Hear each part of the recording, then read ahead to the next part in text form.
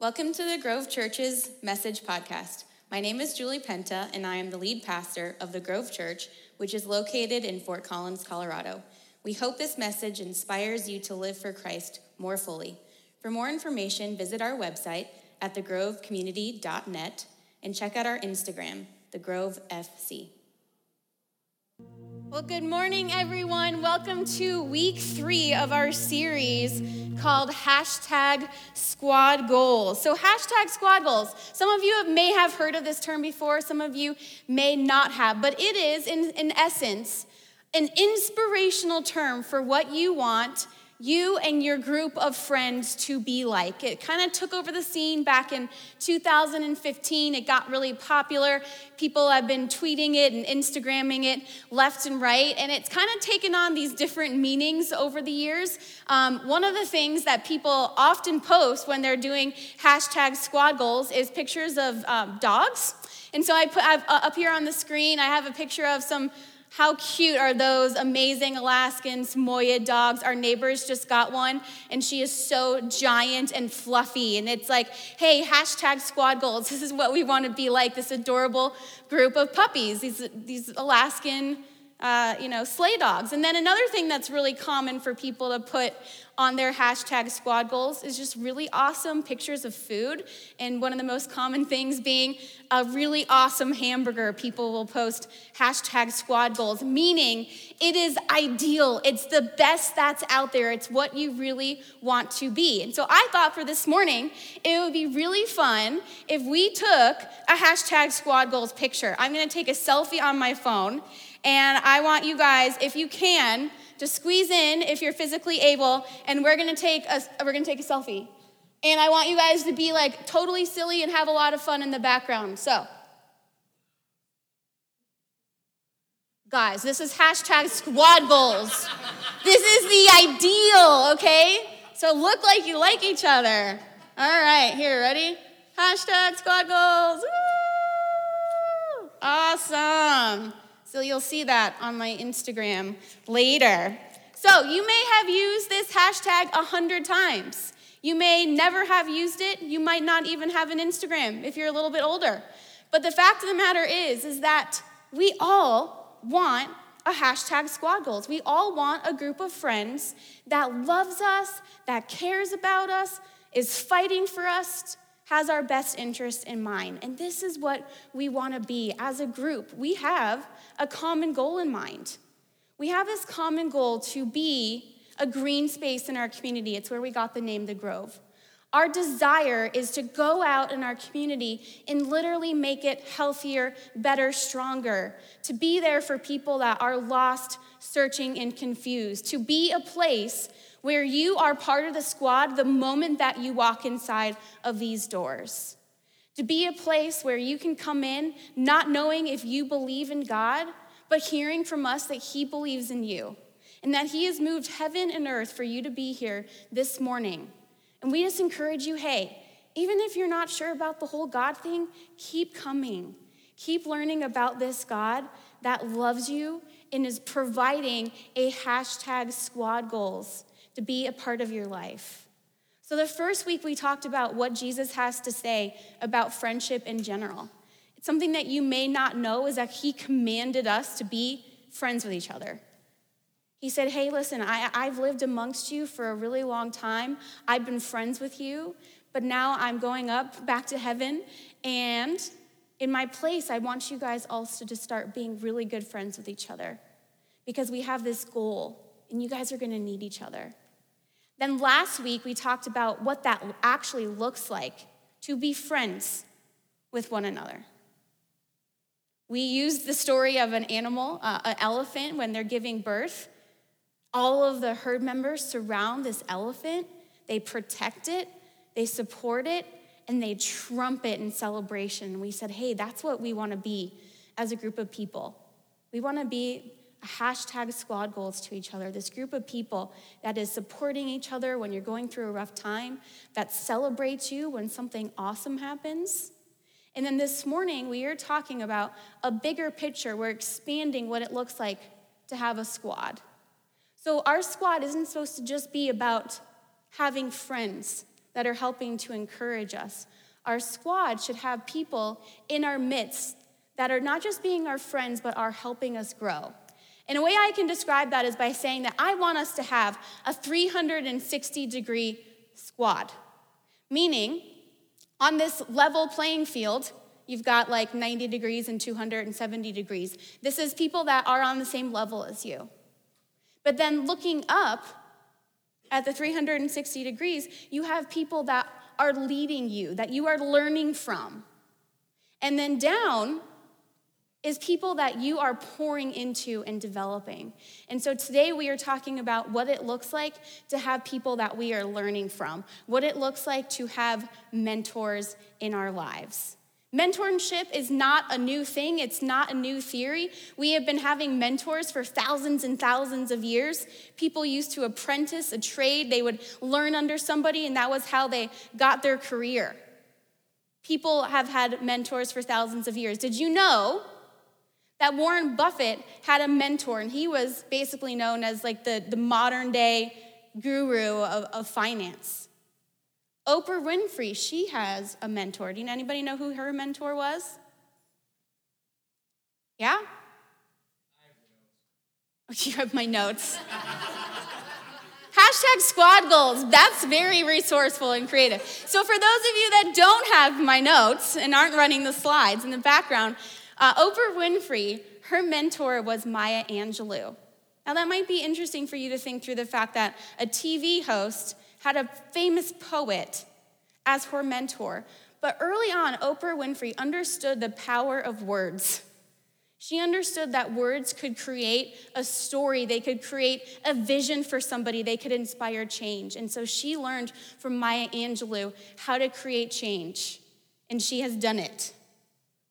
And all of us, we have these areas in our life that we're wanting to grow in. Whether it's our friendships, dating life, work, leadership, parenting, faith, we have these areas in our life that we are really wanting to grow in. And did you know that you are the average of the 5 most common people in your life? You are the average of the 5 people that are most active in your life. And so for some of you, that's really great. You're like, I have great people in my life. I have people in my life that are challenging me and encouraging me. And some of you are going, oh, like some of the people in my life, they're a little bit rough around the edges, and I'm kind of farther ahead in life than they are. And so maybe we need to start adding some people into our lives that are going to mentor us, that are going to help us get towards this preferred future that we want.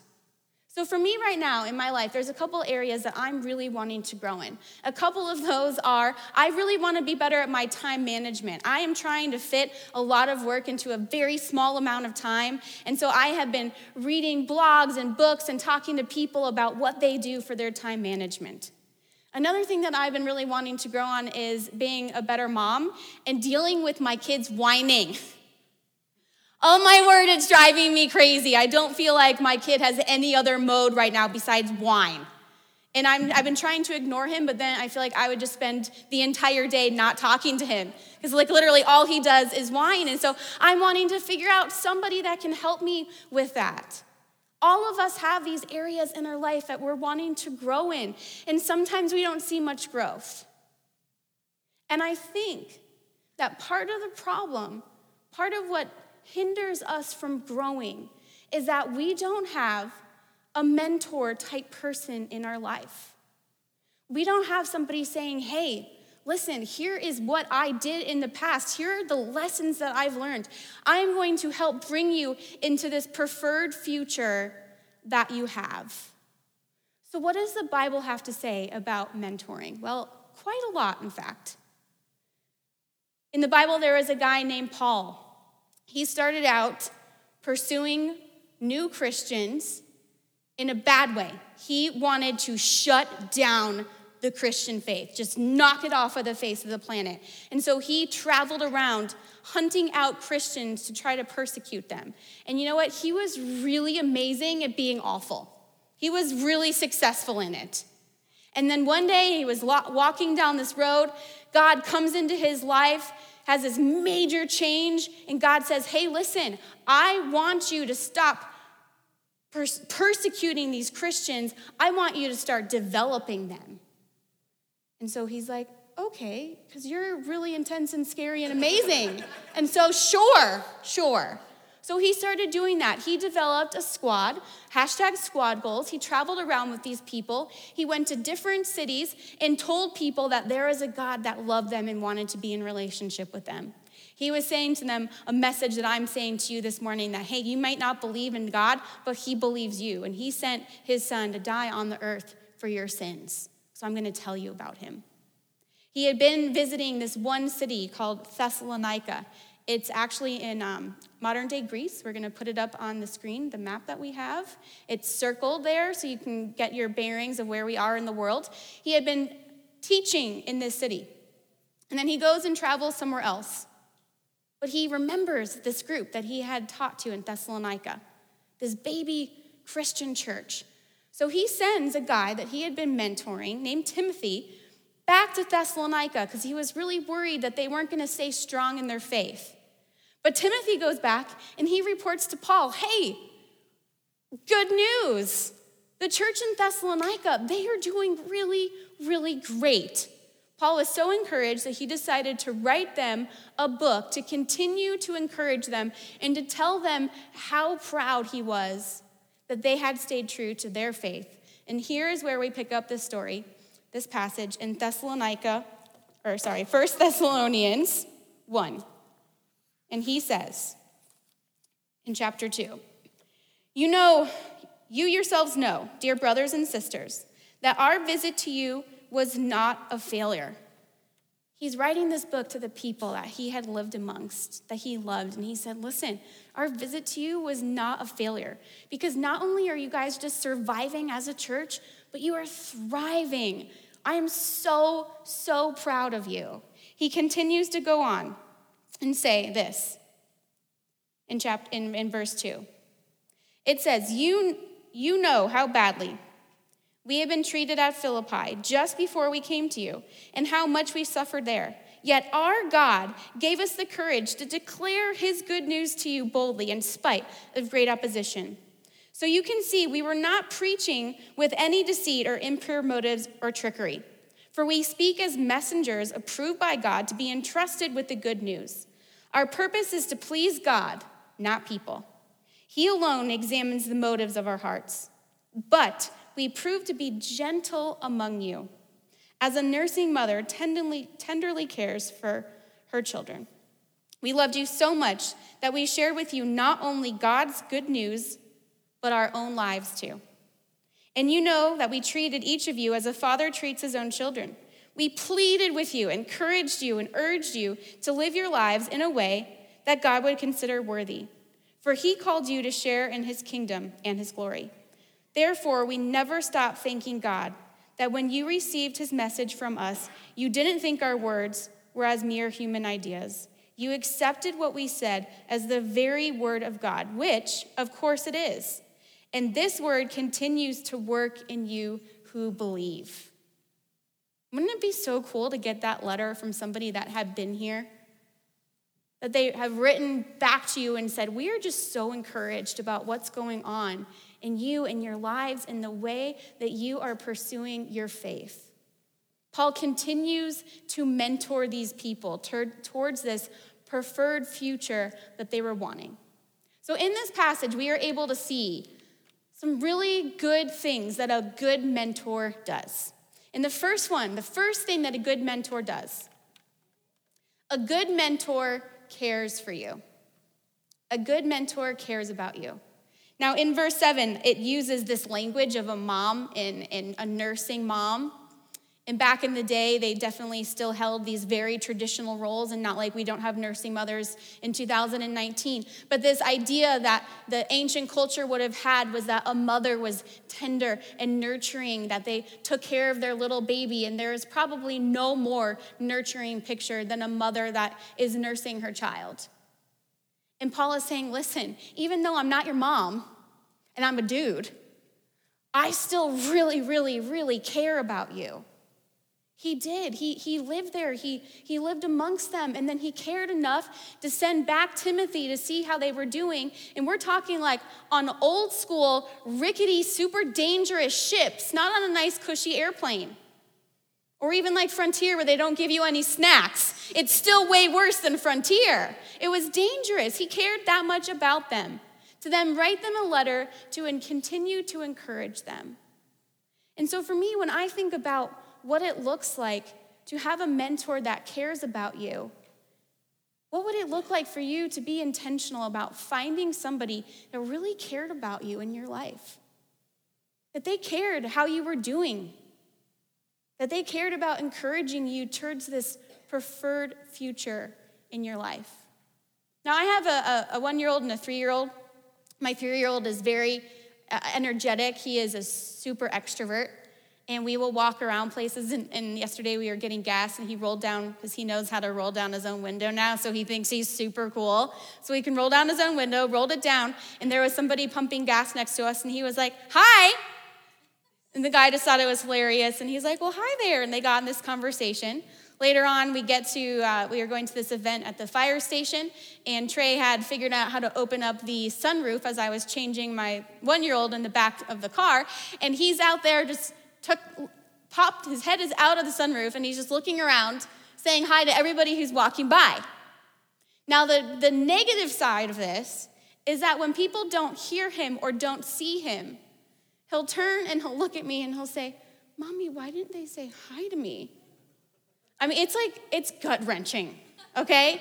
And I'm like trying not to cry, and I'm like, "Well, they just didn't see you, baby. I'm so sorry." And he's like, "They didn't say hi to me." And he gets this huge pout on his face. And I just want to comfort him because I care about him so much. And I hope that you find a mentor like that in your life, that they want what's best for you. They don't want you to be sad. They want you to have a great future. A great mentor really cares about you. So find somebody like this in your life. What is another thing that a great mentor does? A great mentor practices candor with compassion. Candor with compassion. So what do I mean by this? In verse 11, we see Paul talking about this fatherly language. He says, "As a father treats his son, so I have treated you." He says, "I encouraged you. I challenged you. I urged you towards this preferred future." And what they're saying is, hey, listen, a mother is really nurturing, and she's got that caring and compassionate side. And then a father is going to really challenge you and urge you to be your best. Especially in these, I'm not saying that mothers and fathers can't do both, but this is where they were coming from in the ancient world. So don't shoot me for it, okay? So this is what a father does. He encourages you. He supports you. He wants you to grow and to get better. And Paul says, hey, listen, I lived amongst you and I told you a better way to live. I said, hey, you've been doing these things, but maybe you need to do these things instead. In our world, it's really easy for us to be critical on Google and leave a negative review, or on a food website. It's really easy for us to be critical and say what we really think when it's anonymous. But it's really hard for us to be honest with people that are our friends, that are right in front of our faces. We have a hard time saying what's true and what's real. In her book, there was a lady that worked with Sheryl Sandberg. She wrote a book called Radical Candor. Her name is Kim Scott, and she talks about this experience she had with Sheryl Sandberg. If you don't know who Sheryl Sandberg is, she now works at Facebook. She used to work at Google. She is a high-capacity, amazing leader. She's wrote a ton of books, and she said that there is this meeting at Google where she felt like she hit this meeting out of the park. You ever had a meeting like that?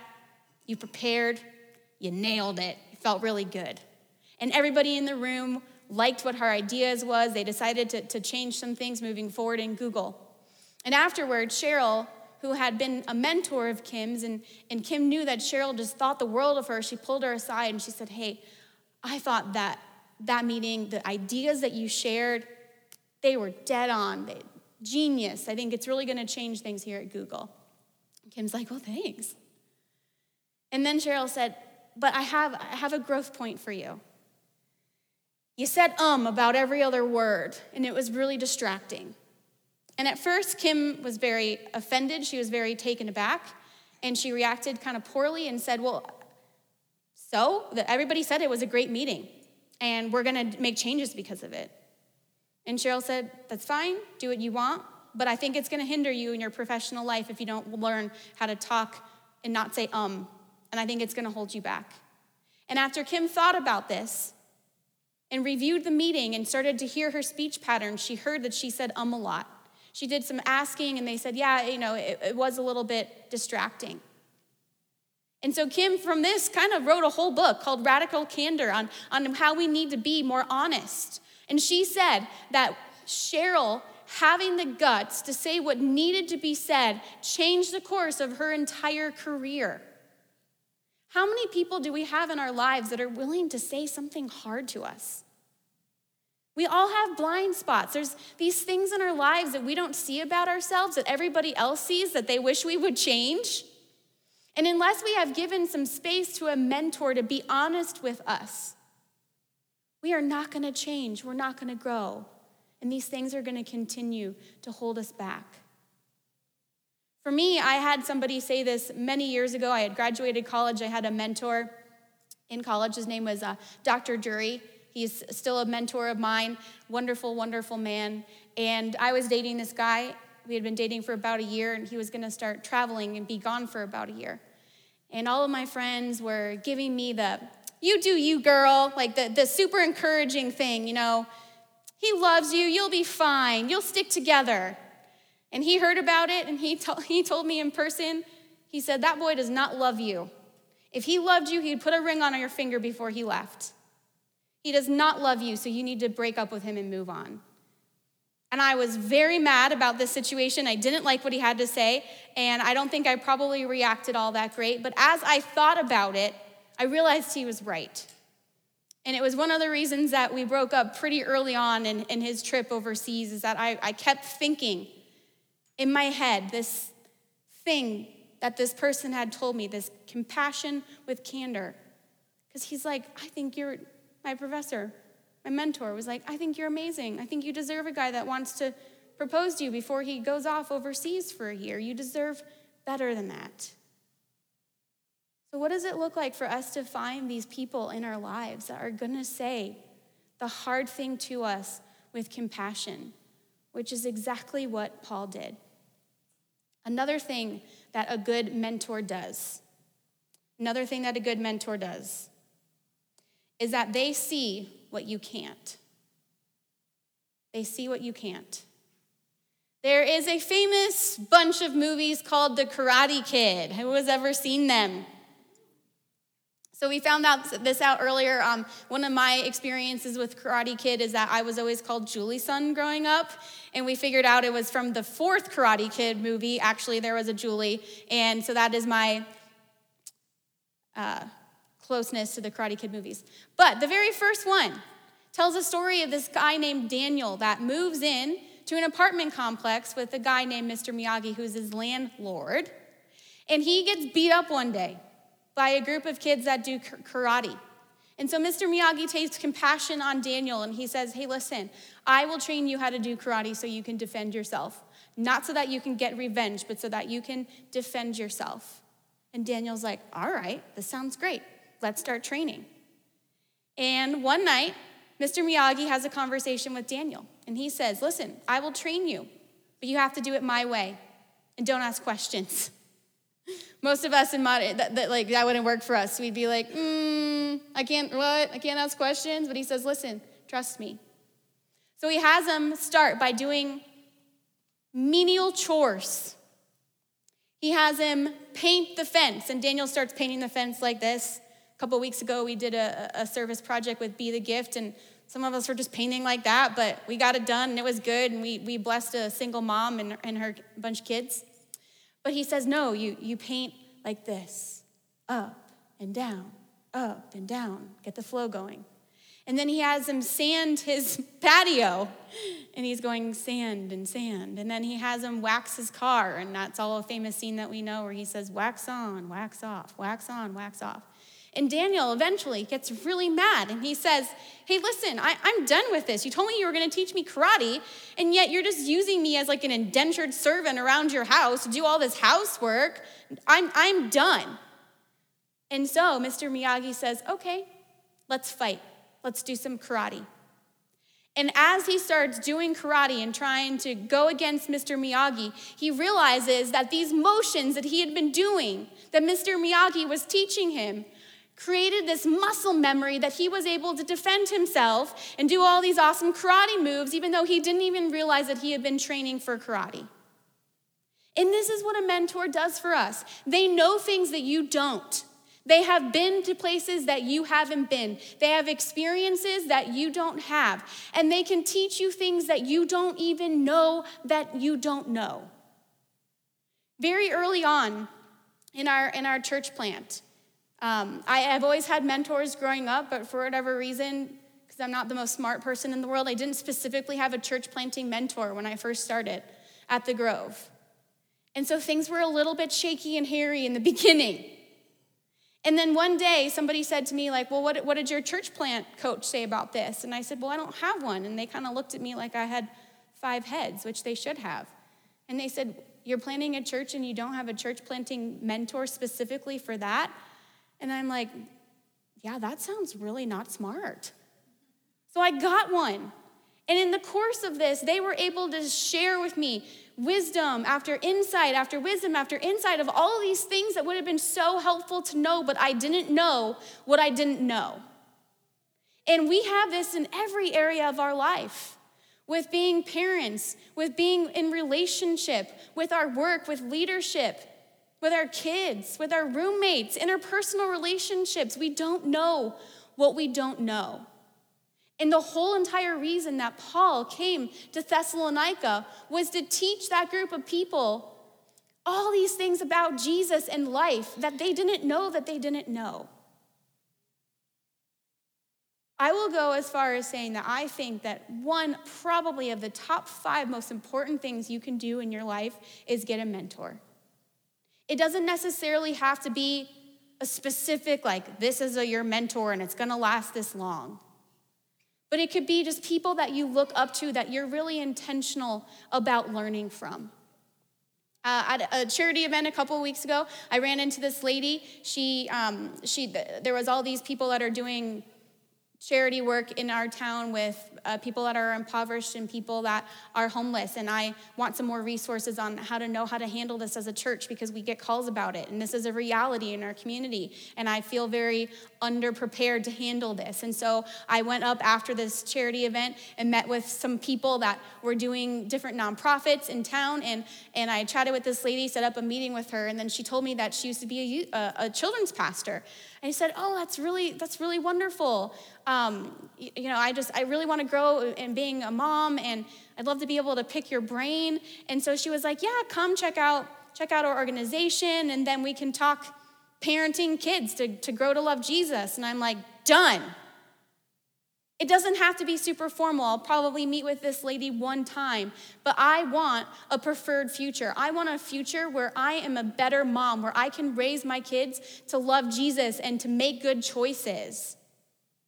So I asked her to mentor me for a small portion of time. There are things that we don't know that we don't know. And until we find people that can teach us those things, we will never know them. And our life and our decisions will be impacted by things that we don't know. So this past week, I went to a trip. Some of you know I went down to Oklahoma Wesleyan University. We are a part of a denomination called the Wesleyan Church, which is a small denomination, but we have a college that raises up pastors. So I went down there and was trying to recruit some interns because I believe in mentoring. And because I have this list of about 75 things that I teach my staff and all of our interns, and here's what's really awesome about this list of 75 things: none of them came from me. They are all things that I have learned from reading, from listening to podcasts, from having mentors. They are things that I didn't know, 75 things that I didn't know that help me now to be a better pastor and to be a better leader. And so will you guys pray with me in hoping that we get some interns for this coming summer? That would be really, really awesome. But I have to say that for me, the trip was a success because of this. When I was doing the signups, I had my cool little table with all of our Grove gear, and I was sitting next to this kid that was recruiting people for dodgeball, for intramural dodgeball, and so they had the sign-up list going on, and I was there doing my little intern spiel, and this kid comes up to sign up for dodgeball, and he goes, "Oh, hey, are you playing dodgeball?" And I'm like, "No, but do you think I'm in college?" And he was like, "Yeah." And I was like, "Oh my gosh, I graduated college a really long time ago." And he goes, "Oh, you can't tell." And I was like, "Done, mission accomplished. This trip has been a huge success. You are now my new favorite person." But in all seriousness, part of the reason that we have interns, that we've had interns in the past, is because we believe in developing the future generations. We believe in developing you because there are so many things that we don't know that we don't know. And then the last thing that a great mentor does is that they lead you closer to God. Yes, it's important to grow in your parenting. Yes, it's important to grow in your marriage, in your relationships. Yes, it's important to grow in your leadership. Yes, it's important to grow in your profession. But over all of those things, along with that, should be somebody that is there encouraging you to grow in your faith. That they love Jesus, that they're learning, and you see it because it comes out in the things that they're talking about. So for me, I have to find that in different ways because I'm the one that's talking to you guys on Sunday morning, so I need somebody that's talking to me. I go to this Bible study, and there is a lady in her 60s that she knows her Bible, and she is reading it, and when she talks and leads this Bible study, you just hear it coming out of her. Of like, "Oh yeah, when I was reading this passage earlier this week, I thought about this, and it made me call this person and encourage them in this way." It just oozes out of her. And she is helping me to grow more in my faith. And this is exactly what Paul was doing to this group of people. He was encouraging them to grow in their faith. So what would it look like for you to start to have some mentors in your own life? It doesn't have to be a long, year-long commitment where it's formalized. The person that's mentoring you might not even know that they're mentoring you. You can just kind of pick their brain about things, ask to go to coffee, hang out with them. There is so much that you can learn from observing people. If you want a great marriage, hang out with people that have a great marriage and see how they treat each other. If you want to be a great parent, look at some kids that maybe you feel like they're headed on the right path and hang out with those parents and see how they parent their kids. If you see somebody that's a really awesome leader, maybe ask them to go for coffee and ask them what books are they reading? What podcasts are they listening? What have they done that has made them a great leader? I would be a drastically different and way less effective leader if it hadn't been for all of the mentors that I have in my life. I am constantly searching for people that can teach me things so that my list, maybe by the end of my ministry, it's going to be like 250. Julie's 250 things. Because right now it's 75, and I want to keep growing in that because there are things that I don't know that I don't know. If you're here this morning and you need help finding a mentor and we can maybe try to encourage you guys and put some people together, feel free to mark that on your communication sheet. Like, hey, I'd love a mentor. Or if there's somebody that you're thinking of, just ask them to coffee. Maybe don't frighten them away by pulling out the mentor word, but maybe just be like, hey, you want to grab coffee occasionally? And then you can just pick their brain. Or maybe you can ask them to do a more formalized mentorship. Whatever that looks like for you, realize that there are people in your squad that have many more experiences than you, that are older than you. And they might have learned a lot from doing it the bad way the first time along, from the things that they learned the hard way, but those lessons are still super valuable. So right now here at the Grove, every week we give what's called a God Space Time. We believe that God is actively involved in your life, that he speaks to you directly, and that he has something to say to you this morning where being mentored is concerned. Look for somebody that cares about you. Look for somebody that is going to practice compassion with candor. Look for somebody that knows things that you don't know. And look for somebody that is going to help you grow in your faith.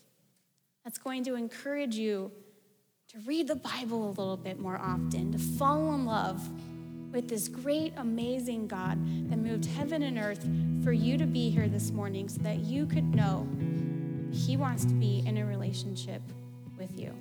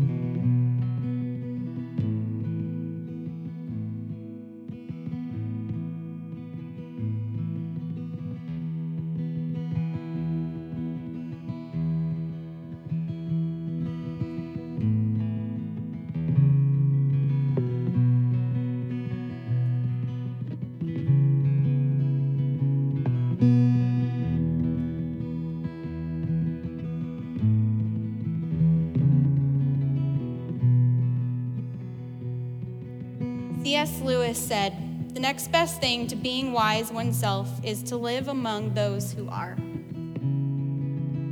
Seek out those people in your squad that are wise, that could mentor you, that are going to help bring you towards that preferred future where we are able to go out and live out this particular goal to make a difference in our community, to help people know that they are loved by you and by God. Will you pray with me this morning? God, thank you so much that you were our first mentor, that you cared about teaching us things, that you cared about giving us a Bible that we could learn from. We thank you for Paul's example as he mentored the people that he was teaching.